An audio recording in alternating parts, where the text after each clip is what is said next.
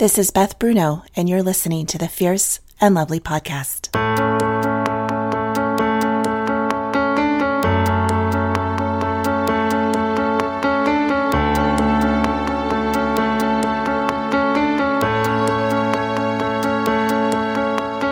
I dream of a time when women rest in each other's presence without judgment, comparison, competition, or fear, when we are known and celebrated, when we lay down our shields of protection from the battle, but also from each other, when we can lament without shame and laugh without guilt, when we are one storyline, fierce and lovely women of God.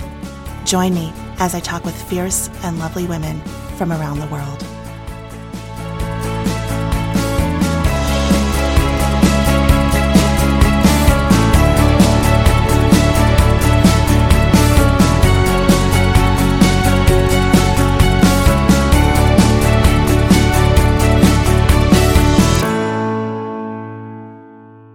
Hello and welcome back to this short series in July on the road, where I take you with me to discover women on my travels.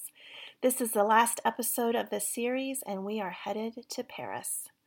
I have mixed feelings about my time in Paris.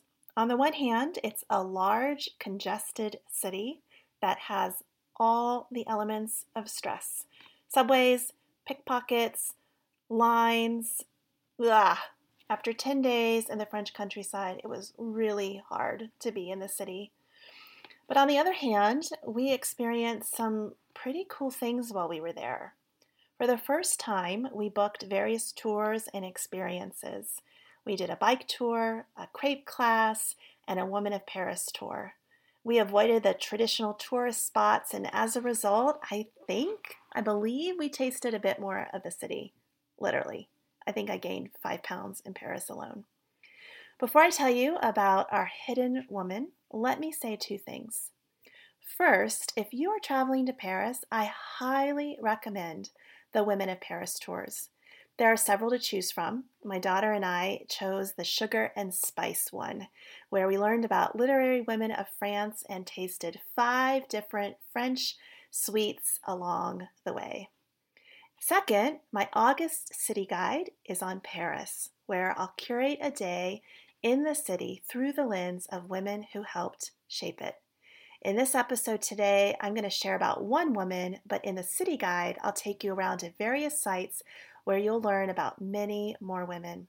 These are free to my email subscribers, which you can do at bethbruno.org if you haven't already. Okay, so you know I love books, which means it was a no-brainer for me to visit the famous Shakespeare and Company bookstore in the Latin Quarter. It's the quirkiest bookstore I've ever been into. Supposedly, you can spend the night inside if you commit to read a book a day, volunteer for a few hours, and write your autobiography on one sheet of paper and leave it behind. Apparently, there are thousands of these autobiographies actually shelved in the bookstore. Upstairs is a little alcove with a typewriter. My daughter was banging out on it, and I think that a lot of visitors believe this is where Ernest Hemingway wrote A Movable Feast. In fact, I think many people think this is the Shakespeare and Company where Hemingway and Fitzgerald and Eliot hung out in the 1920s. But it's not. A few blocks away, Sylvia Beach ran the original Shakespeare and Company bookstore from 1919 to 1941. Sylvia was an American who, like so many other American intellectuals, found Paris to be more inspiring and cheaper to live than America in the 1920s. She modeled her English bookstore after a French bookstore across the street, and it included a lending library, various readings and gatherings of writers. In fact, Sylvia is the one who published James Joyce's Ulysses in 1922. She ran the bookstore until the occupation of France during World War II.